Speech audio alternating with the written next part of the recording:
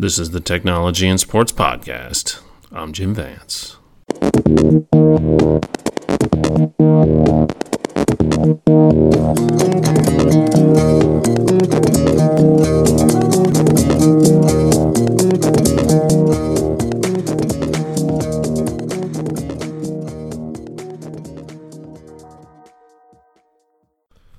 All right, welcome back. This is episode 5 of the Technology and Sports Podcast.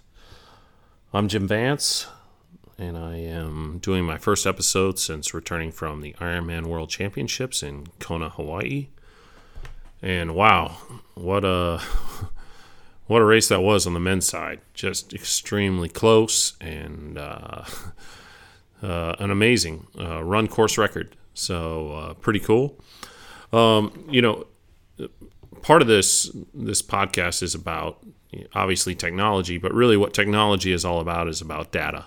How do we take data and use data to maybe, to enact change, to better do the things we do, to perform better, to recognize weaknesses in our competition, especially as it relates to sport. And so using this data, what can we do actionably to be better? And so one of the things I've always done in Kona is I've always kind of taken the mile split for the run, the first mile off the bike, and the 15K marker. Because back in my day, believe it or not, I say back in my day, it wasn't that long ago. I remember in 2006, I came off the bike at Ironman Florida, and I was in 5th place, and I was running my first mile off the bike. I ran in 5:43, and I was like, whoa, okay, that's pretty fast. And by the time I got to mile 4, I had run the first 4 miles in 23 minutes, which is 5:45 pace. So obviously I used that kind of knowledge to understand, okay, how well did I really pace myself? I ended up shutting it down the second half of the marathon. Thinking back to it, I ran my first half marathon that day off the bike at Ironman Florida in 1:20 something, and I'd only made up about maybe 20 seconds on first place and only about 2 seconds on second place, believe it or not. So we were running very fast, and I started to really realize, man, if I could really look at the data of how professionals run, number one, I think people will be surprised at how fast they're actually running off the bike early. And then also, maybe there's a way to do this better. Clearly, I paid for it that day. My second half was like 1:34, I want to say. So now I shut it down because I realized I wasn't going to catch the first 2 guys. They had like a 7-minute to 11-minute lead. So I was not going to catch them. But certainly, I took that information, that data, and tried to apply it to Kona. And really looking at, okay, what's going on in this race? If I take some data from it, what am I going to find? And what I've found over the years that I've been collecting data, which has been a while now, it's been about 4 or 5 years, these guys are running pretty fast, and they're running kind of stupid, even the women. So this year, well, many years now, I've kind of tried to identify publicly, like, hey, this is the point in the race where a lot of very talented athletes are making big mistakes. And as soon as someone comes along and leverages that and uses those mistakes against them and holds them accountable to those mistakes, things will change in the race. And this year in Kona, we had Patrick Lange from Germany set the men's run course record. He went 2:39.45 off the bike in Kona. Ridiculously fast. I believe the next fastest time, if I really look at it, was I think it was the winner, Jan Frodeno, 2:45. Now, Lange got a penalty, which I think his penalty was 4 minutes for blocking on the bike. It's 4 or 5 minutes, I can't remember. I want to say it's 4 minutes. So, and he lost by just over 5 minutes. So it's amazing to think about what could have been in that race. But Lange, if in every interview I read, he did an interview on slowtwitch.com, he did an interview with Bob Babbitt, and he said he was holding back. He actually had the fastest first mile of the day of anybody, 5:42. But if I really look, and I'm going to go through the data, I'm going to write an article on this soon, and I'll be sure to share where that's posted. he ran like 6:0. What did he run? He ran 6:0, 6:03 pace, 6:04, 6:05 pace. That's what it is for the marathon. So he really only dropped about 22 seconds, went between 20 to 22, 23 seconds for his whole marathon pace, which actually, if you look at it, I think we're going to find, and I haven't gone through the data yet, but I think we're going to find he had probably the smallest drop from his first mile to his last mile, or overall pace, rather. So what he ran for the first mile relative to his overall pace for 26 miles was probably the smallest differential of anybody in the race. I will look and see if that hypothesis is correct, but I think it goes to show that the race is about to change. Anybody who knows Patrick Lang in that race and knows where he's at is going to have to make sure that they are either smart or that they've got a very huge gap on him. Because if he can outrun everybody in the field by at least 6 minutes, you need at least a 6-minute lead on him, or you've got to run much more intelligently the first mile. So this is part of what I've kind of been known as. I'm a data guy, and I've been taking data on the mile split and the 15K for a while, and that was probably one of the most impressive runs I've ever seen. It is the most impressive run. I think it even outdoes Rinnie's 250 from 2014. So I am excited to research this further and dive into it, and I'll be sharing that in the weeks ahead. So if you're a data geek or a run geek and you want to kind of see how the race unfolded, you'll want to look out for that. So like I say, watch for that. It should be pretty cool. But in my estimation, the Ironman race on the men's side, as we know it, is changing greatly. No way in the world will Jan Frodeno be able to make the mistakes he's making. Sebastian Kienle, they're not going to be able to do that. They're going to have to change their strategy. They're going to have to be much more intelligent in their racing because it's getting up there. Just to let you know, Jan Frodeno's first mile was 5:53 off the bike, and Sebastian Kienle, who got second, was 5:50. So those guys didn't run anywhere near that time. They went 2:45 and I believe maybe 2:59. I've got to look at it again. I don't have the data right in front of me, but I do remember those numbers. So yes, the race is changing. It's exciting days ahead, and you can bet I'm going to be one of the people out there exposing that part of the race. In some other technology news, some interesting things that caught my eye. The first is earlier this month, a gentleman named Robert Young was actually caught cheating. So what this guy did was he tried to run across the country, run across America, and he tried to use like his Garmin or some sort of data from his GPS, apparently a TomTom account. That's what he has. So he was using this fitness tracker, his TomTom, to kind of show himself doing this. Well, there were obviously some things that kind of came up and where people were like, well, I'm a little suspicious here. How could he have done this based upon some of the data and things? And so they hired an independent group to research his data. And amazingly, they realized, wait a minute, there's no way in the world that you could have done what you said you did based upon the cadence data from your wearable. So it was pretty cool. I'm going to put the link in the notes. But Robert Young is from Great Britain. He calls himself Marathon Man UK.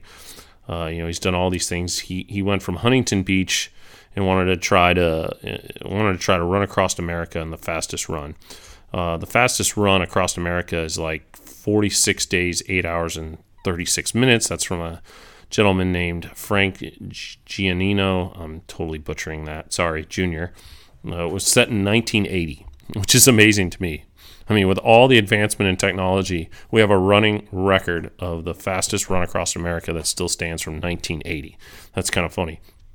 Not that we can really use any data to prove that guy's record was accurate or fairly done, but it seems interesting that we have a record that stood for 36 years. So Anyway, it was going to be a while. It was going to be a long trip.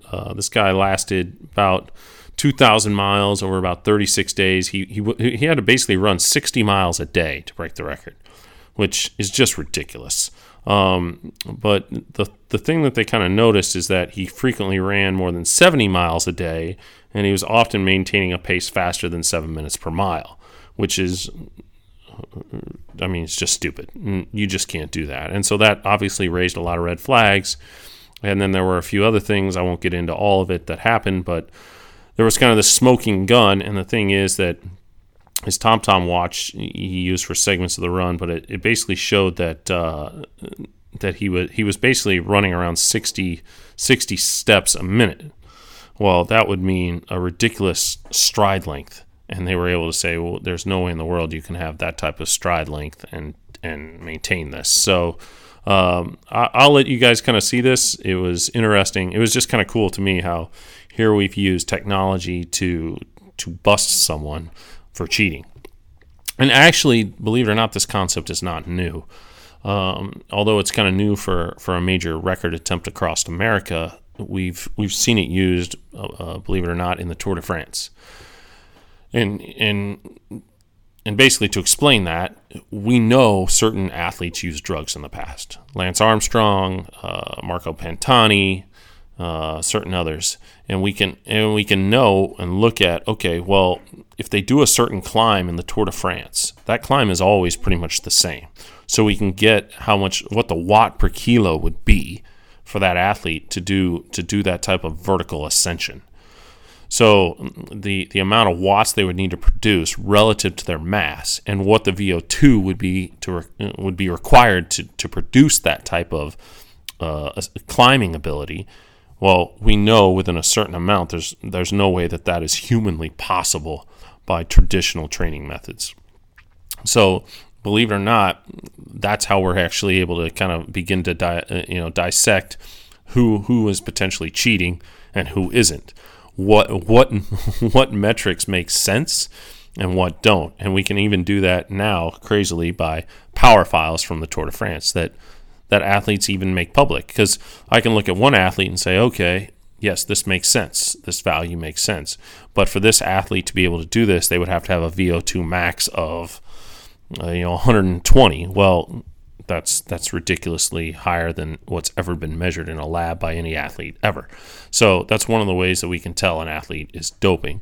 One of the best people around for that type of analysis, if you're interested in reading that further, is a gentleman named Ross Tucker. If you just look up Ross, R-O-S-S, Tucker, T-U-C-K-E-R, with Sports Scientist. I think he runs the Sports Scientist blog. Some amazing stuff. Ross Tucker is one of my favorite authors just in writing. He's a very prolific writer. He's from South Africa. He's done some awesome stuff. He wrote a major section in my book, Triathlon Science, that I did with Joe Friel, that we co-edited together. His section is probably my favorite section of the whole book. So if you're a Ross Tucker fan, check out Triathlon Science and go read his part. A lot of central governor theories, things in that. But the great thing about Ross is he's very good about looking at technology and understanding its actionable use. So he's been able to kind of almost reverse engineer who's cheating or who is likely cheating based upon the data from power meters and climbing. He was one of the first people to kind of take that on. So pretty cool stuff. With that, going back to Kona, one of the things you can look for here shortly from me is, when I was there working with Stride, the Run Power Meter company. I was also there for VeloPress, who was the publisher of my book, Run with Power. And we were able to get some athletes, some of the professional field to run with the new Stride FootPod Power Meter during the race. And so I will be sharing some data from that, some really cool things. And actually, the best part is the actionable part. Like, okay, now you see this data, what does it mean for you as an athlete?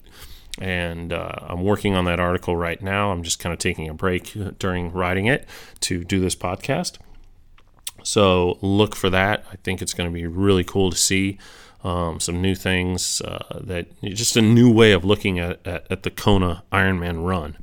I'm really excited. So the run, at least for sure, two people that I'm featuring in the article will be Matt Russell and Lionel Sanders. And if you follow Ironman at all, you know Matt Russell is a very good runner, and you know that Lionel Sanders has been one of the top 70.3 athletes in the world this year in 2016, and some pretty cool stuff to see from him. So he did not have the best Kona. Lionel didn't. Matt had a great race. I think Matt was like 12th. Yeah, so look for that. That's going to be probably posted at trainingpeaks.com, since I'll be using their software to break down and analyze it. And I'm sure if you follow Stride, they will also be able to share with you where you can find that article. In other news, let's see, what do we got here? I've got a new product called Level, and I referenced it earlier with my episode from Interbike.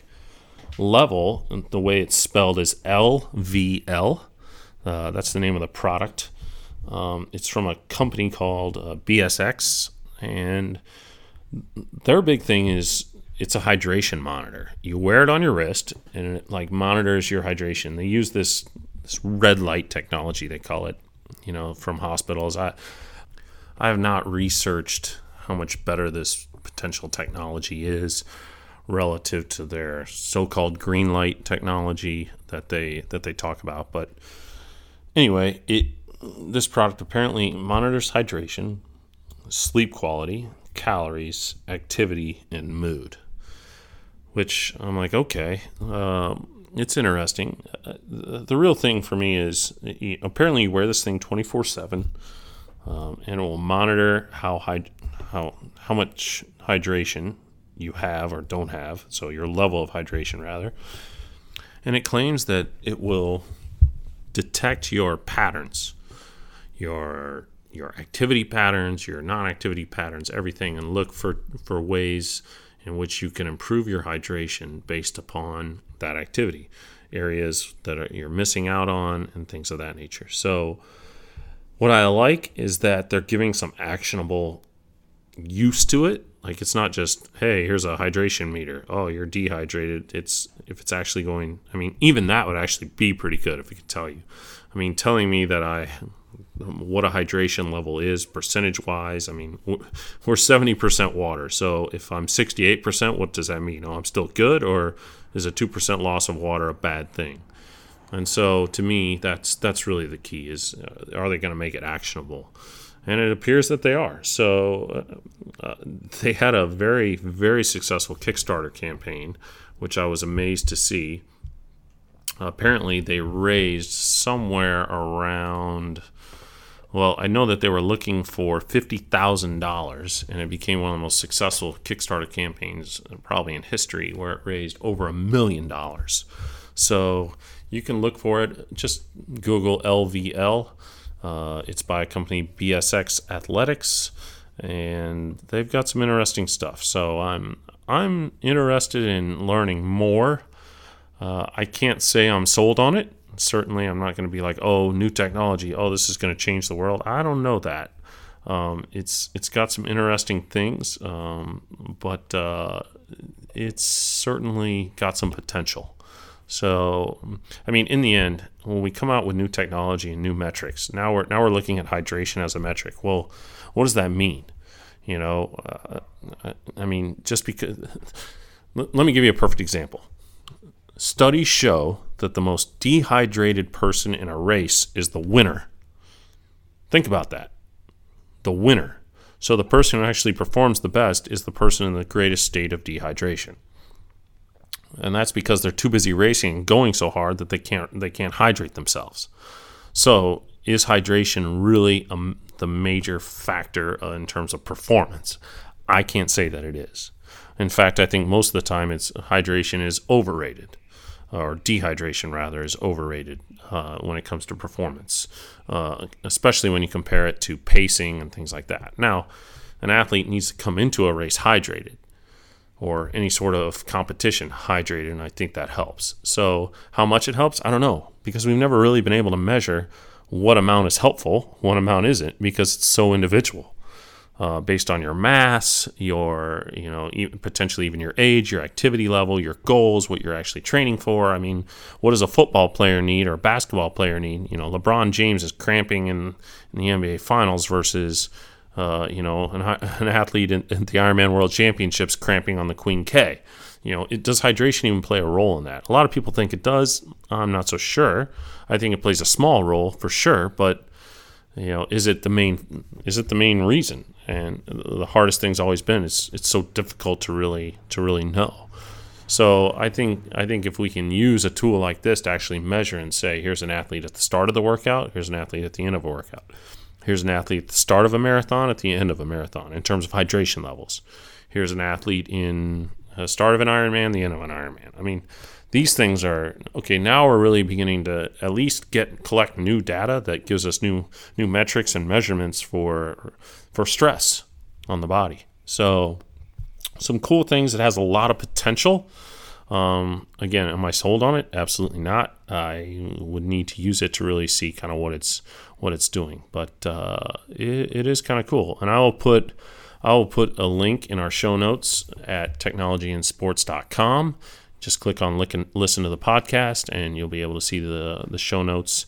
And I will put the link to the Kickstarter campaign so you can see it. They have some videos on there so you can kind of see what it is their product really does and how it does it. You'll hear from some of their people from the company BSX on some interesting stuff. So with that, I'm going to turn it now to this week's guest.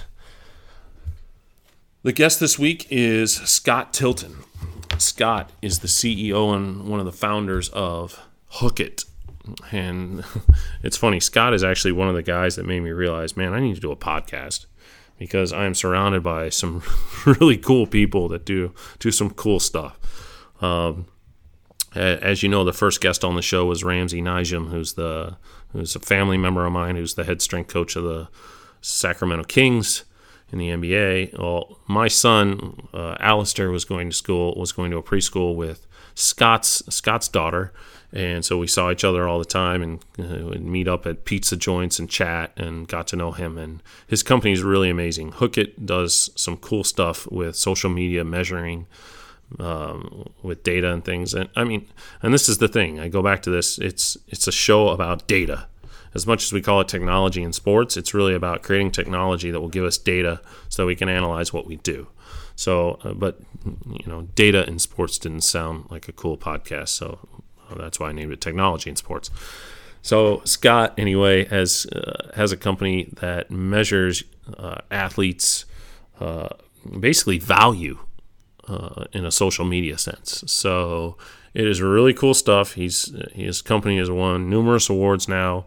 Been featured in some major magazines like Forbes and Money Magazine. I even saw Darren Rovell or however the hell you say his name. Nobody likes him anyway from ESPN.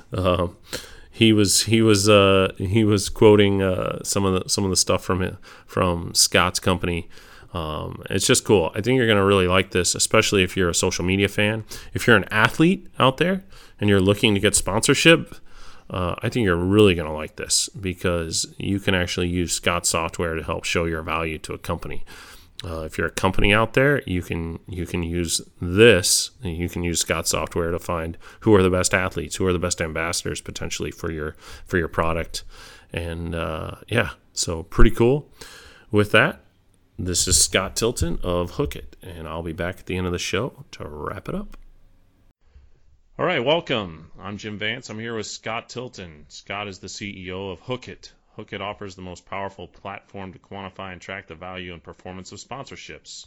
Scott, welcome to the show. Thanks for having me, Jim. Sure.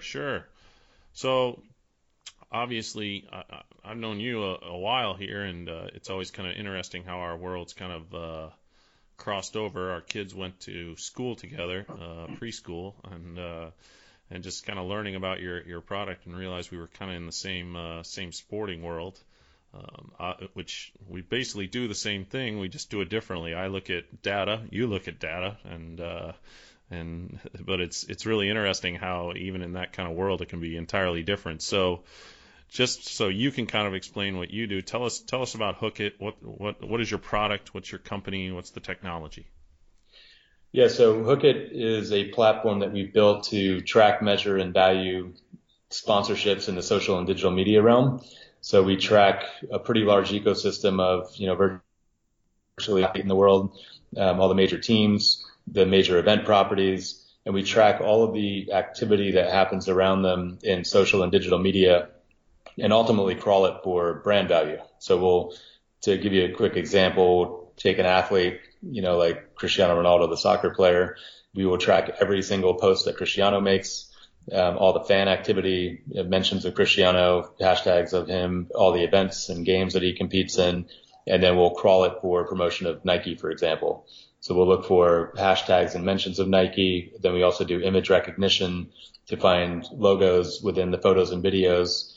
And then we have a formula or an algorithm that we've created called the Hook It valuation methodology, where we go through and value what all of that content is worth based on the engagement that it gets in social and digital media.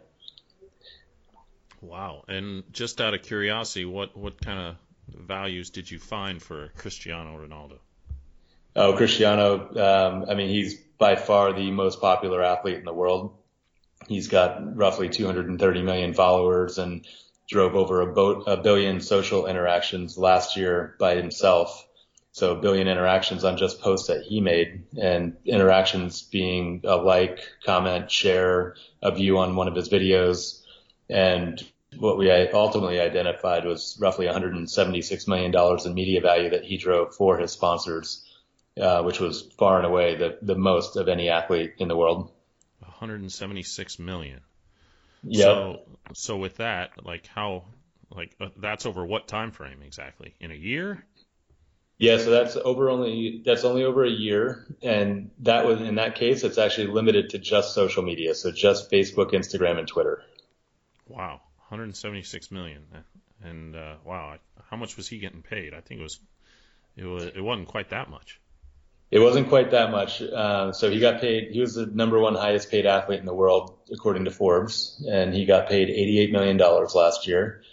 The interesting part, so Forbes did a full article on all this data and the insights that we were able to uncover, and they wrote a follow-up article suggesting that he was actually underpaid.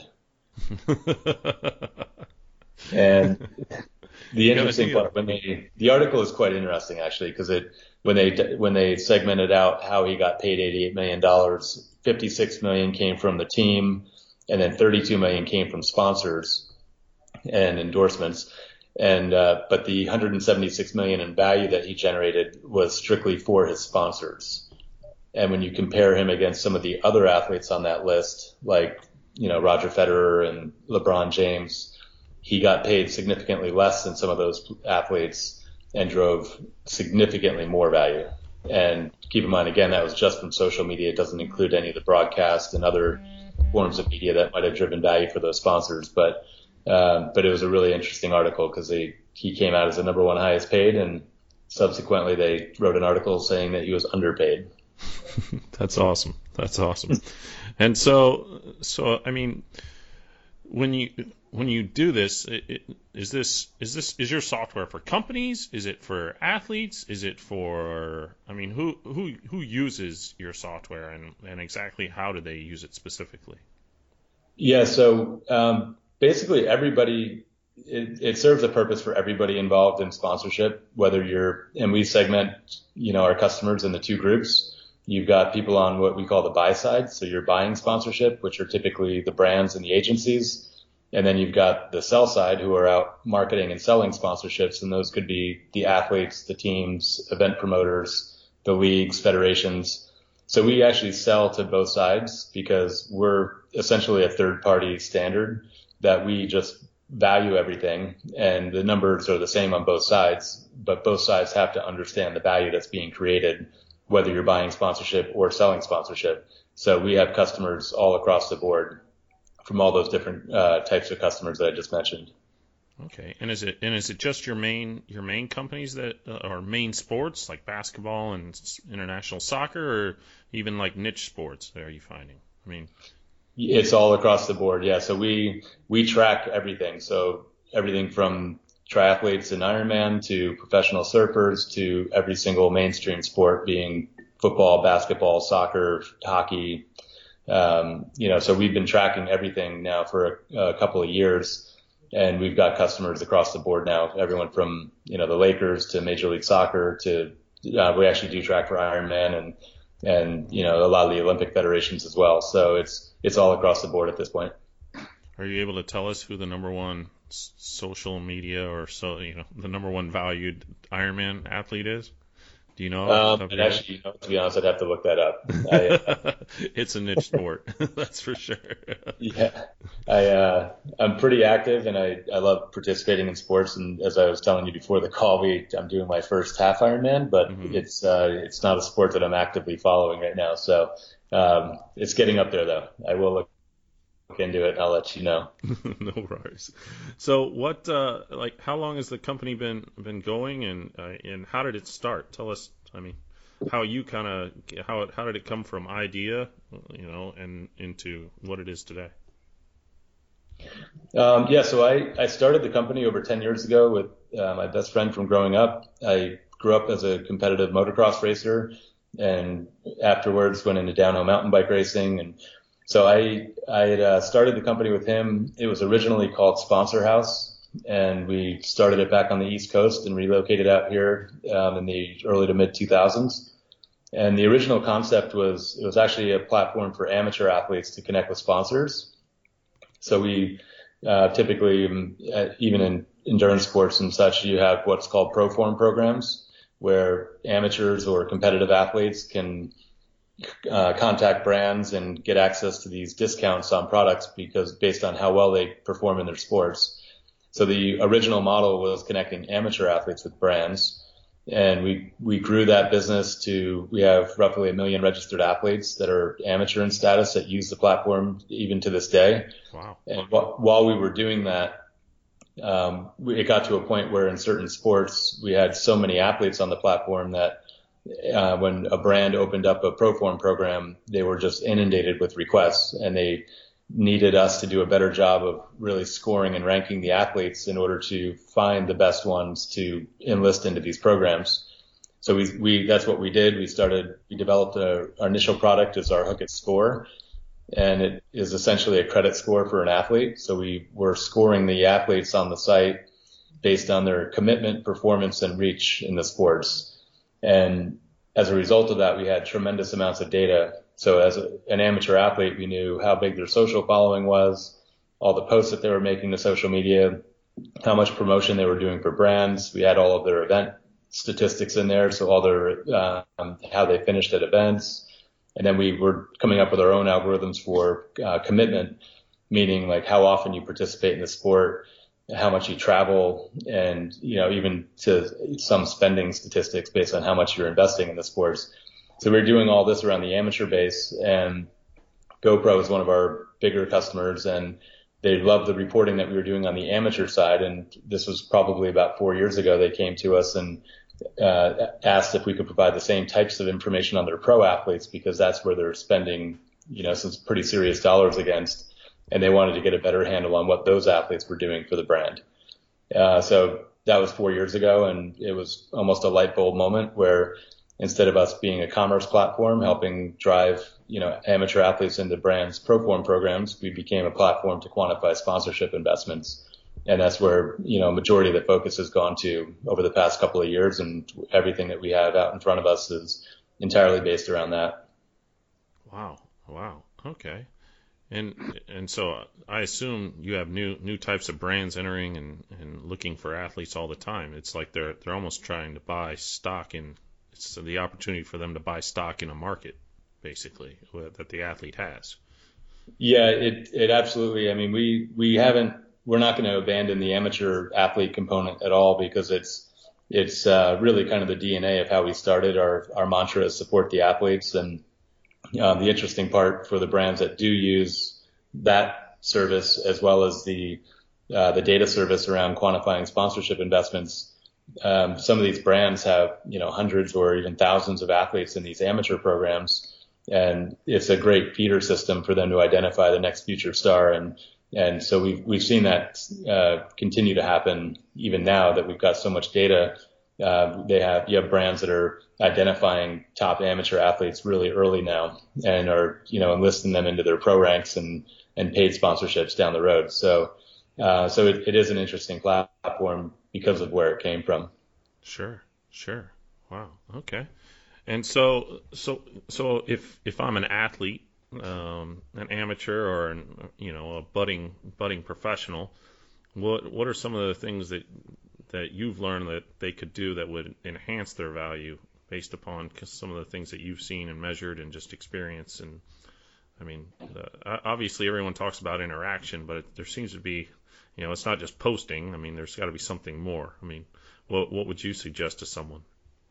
Yeah, I think it kind of depends on where you're at in the sport, but on the amateur side, the most important thing you can do is just be out there and doing the sport all the time. And if you're competing, go to the biggest events possible and perform well. And that's really the best way to get discovered. And once you're at a point where, you're having to deliver value for a sponsor, like most of the pro athletes, it's really important that you're just a really good self-promoter.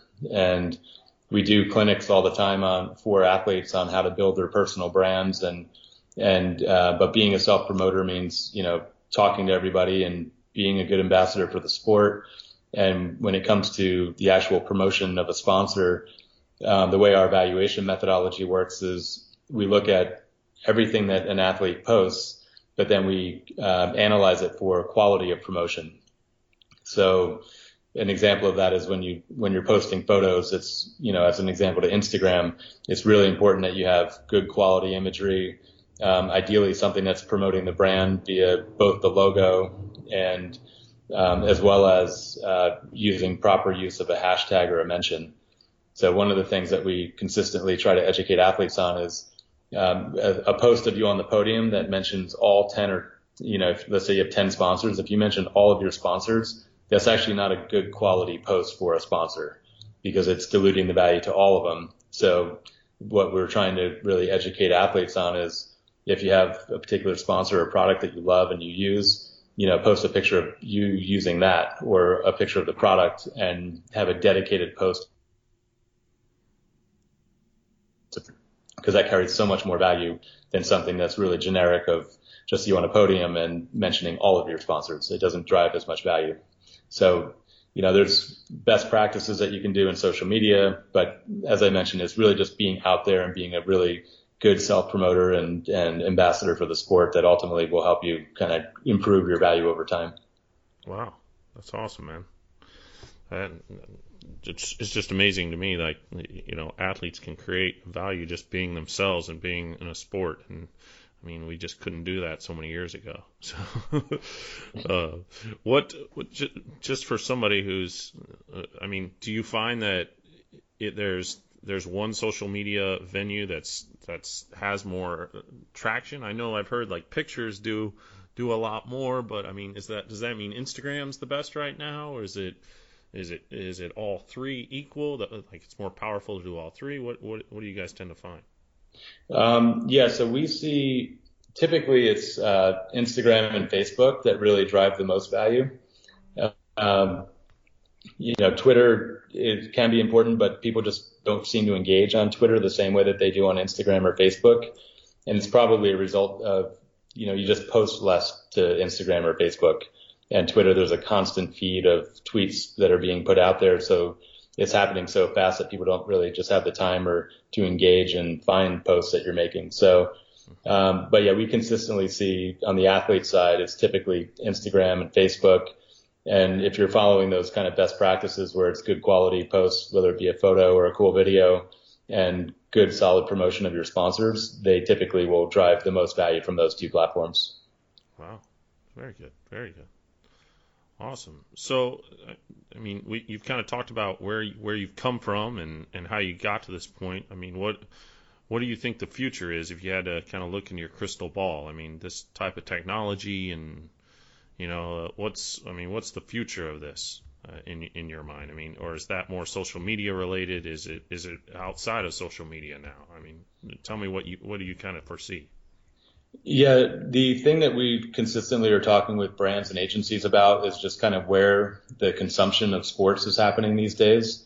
And, historically it's been a television driven world, and a lot of the smaller sports, with the exception of some of the Ironman events that are televised and Tour de France, for example, a lot of the events just, they don't have that type of television coverage. And even the mainstream sports that do, there's consistently articles coming out on a daily basis about television viewership, going down a little bit year over year. But what's growing dramatically is social media, digital media, and it's really just an indication of kind of where people are consuming the sports. So our whole platform has been designed to track what we call current media, which is social, digital, search. There's over the top now, which is, if you're familiar with that, where people are now streaming live sporting,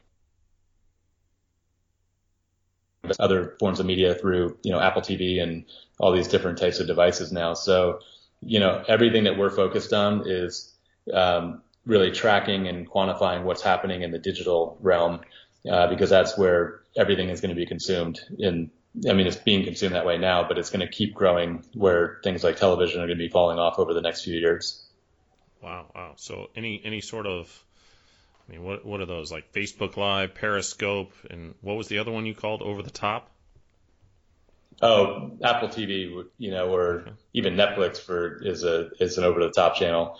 It's over the top is just anything but broadcast. It's streaming digitally and available through almost any device now, whether it be your phone or a computer or iPad. And then the Facebook Live, to your point, you could almost classify that as over the top, because it's a different way to stream, video content. So that seems to be the way that people just are preferring to consume content in the future. It's on the devices that they have, not necessarily through their television. Wow, that's awesome. So it sounds like that's going to be a little harder to measure, because it's not images anymore. Yeah, so we actually track video now. We track all the YouTube videos, and we track Facebook Live. So we just view it as another platform to track. And so we're consistently adding new platforms almost on a weekly basis, because there's just so much out there to consume that we just go after the biggest ones first, and then we keep working our way down. Wow. Very cool. Very cool. Awesome. So Scott, if I'm a brand, an athlete, a company, an agency, what would be the steps to engage with Hookit and begin a process? Yeah, so if you go to hookit.com/business, that's our business services page, and there's a lot of information on there about how the platform works and what we track and what we provide as a service. And there's a way to request a demo on there, and or you can call our office, and our office is 888-874-3374. And but we're actively doing demos and love working with new clients. So those would be the two easiest ways to get in touch with us. Awesome. Well, man, this is cool. I'm really excited for you. This is just a whole new world in terms of quantification of data that's in the real world. So it's I look at power numbers and pace and heart rate. You look at mentions, media, impressions, everything. So it's cool to see basically the same principles applied in a business world. So congrats, and thanks again for being on the show. Is there anything else you want to tell us that's going on with Hookit? I think you told me you just won a big award or something. Yeah, we've gotten a couple this year, some interesting ones, and we were in Denver a couple of weeks ago for the Sports Fitness Industry Association conference and won the Innovator of the Year award there. And the DMA conference, which is called AmBen, is happening actually right now in LA. So I was up there on Sunday night, and we received the Innovation Award there as well for measurement. So we got a lot of really exciting things going on right now, and just excited about the future and where we're going. I bet. Well, awesome. Well, thanks for being on the show. If they want to want to get in touch with you, you mentioned the ways, and then Hookit is spelled HOOKIT.com. So, well, thanks again, Scott. Thank you, Jim. I really appreciate the opportunity. No problem. So that was Scott Tilton from Hookit. And again, just to highlight a few things, I just find it amazing that, we live in an age where you can create your own currency as an athlete or an ambassador for a brand simply by just being social and active. So pretty cool. I hope you got some good tips from him in terms of some of the things they look for. And if you're interested, if you feel like, you can bring value to a company, or you're a company looking for athletes or ambassadors to bring value to your brand, certainly he's a way that he can give you actionable, measurable data to show who's worthy. So pretty cool. And and also, like I said at the beginning, we live in an age where we're pretty much all evaluating data. We really don't know it, but that's what we do. We all do. When I'm with my son and I need to discipline him, I take in data. And I think about, okay, what are my experiences that in knowing how he responds? What are my experiences in knowing how to react to a certain thing? It's all data. I'm just taking it in that moment. So it's cool. I look at data now from a coaching perspective and training response, and he looks at data from a social response. So pretty cool. This is the world we live in now. So it's pretty awesome, and this is probably changing sports, especially the endorsements type sponsorship world as we know it. So to close things up here, I'm Jim Vance. This is the Technology and Sports Podcast. You can find us at technologyandsports.com. We're on Facebook. Just look up Technology and Sports Podcast. We're also on Twitter, Tech and Sports Pod, and where else am I? I'm CoachVance.com. You can find me at, and if you know somebody who'd like to be on the show, let me know. If there's, you can reach us at the Contact Us page on technologyandsports.com, or you can tweet at me or whatever. I'm on Twitter. I'm at Jim Vance. You can also find me on Facebook. Just search Jim Vance. Thanks a lot, and look for me next week.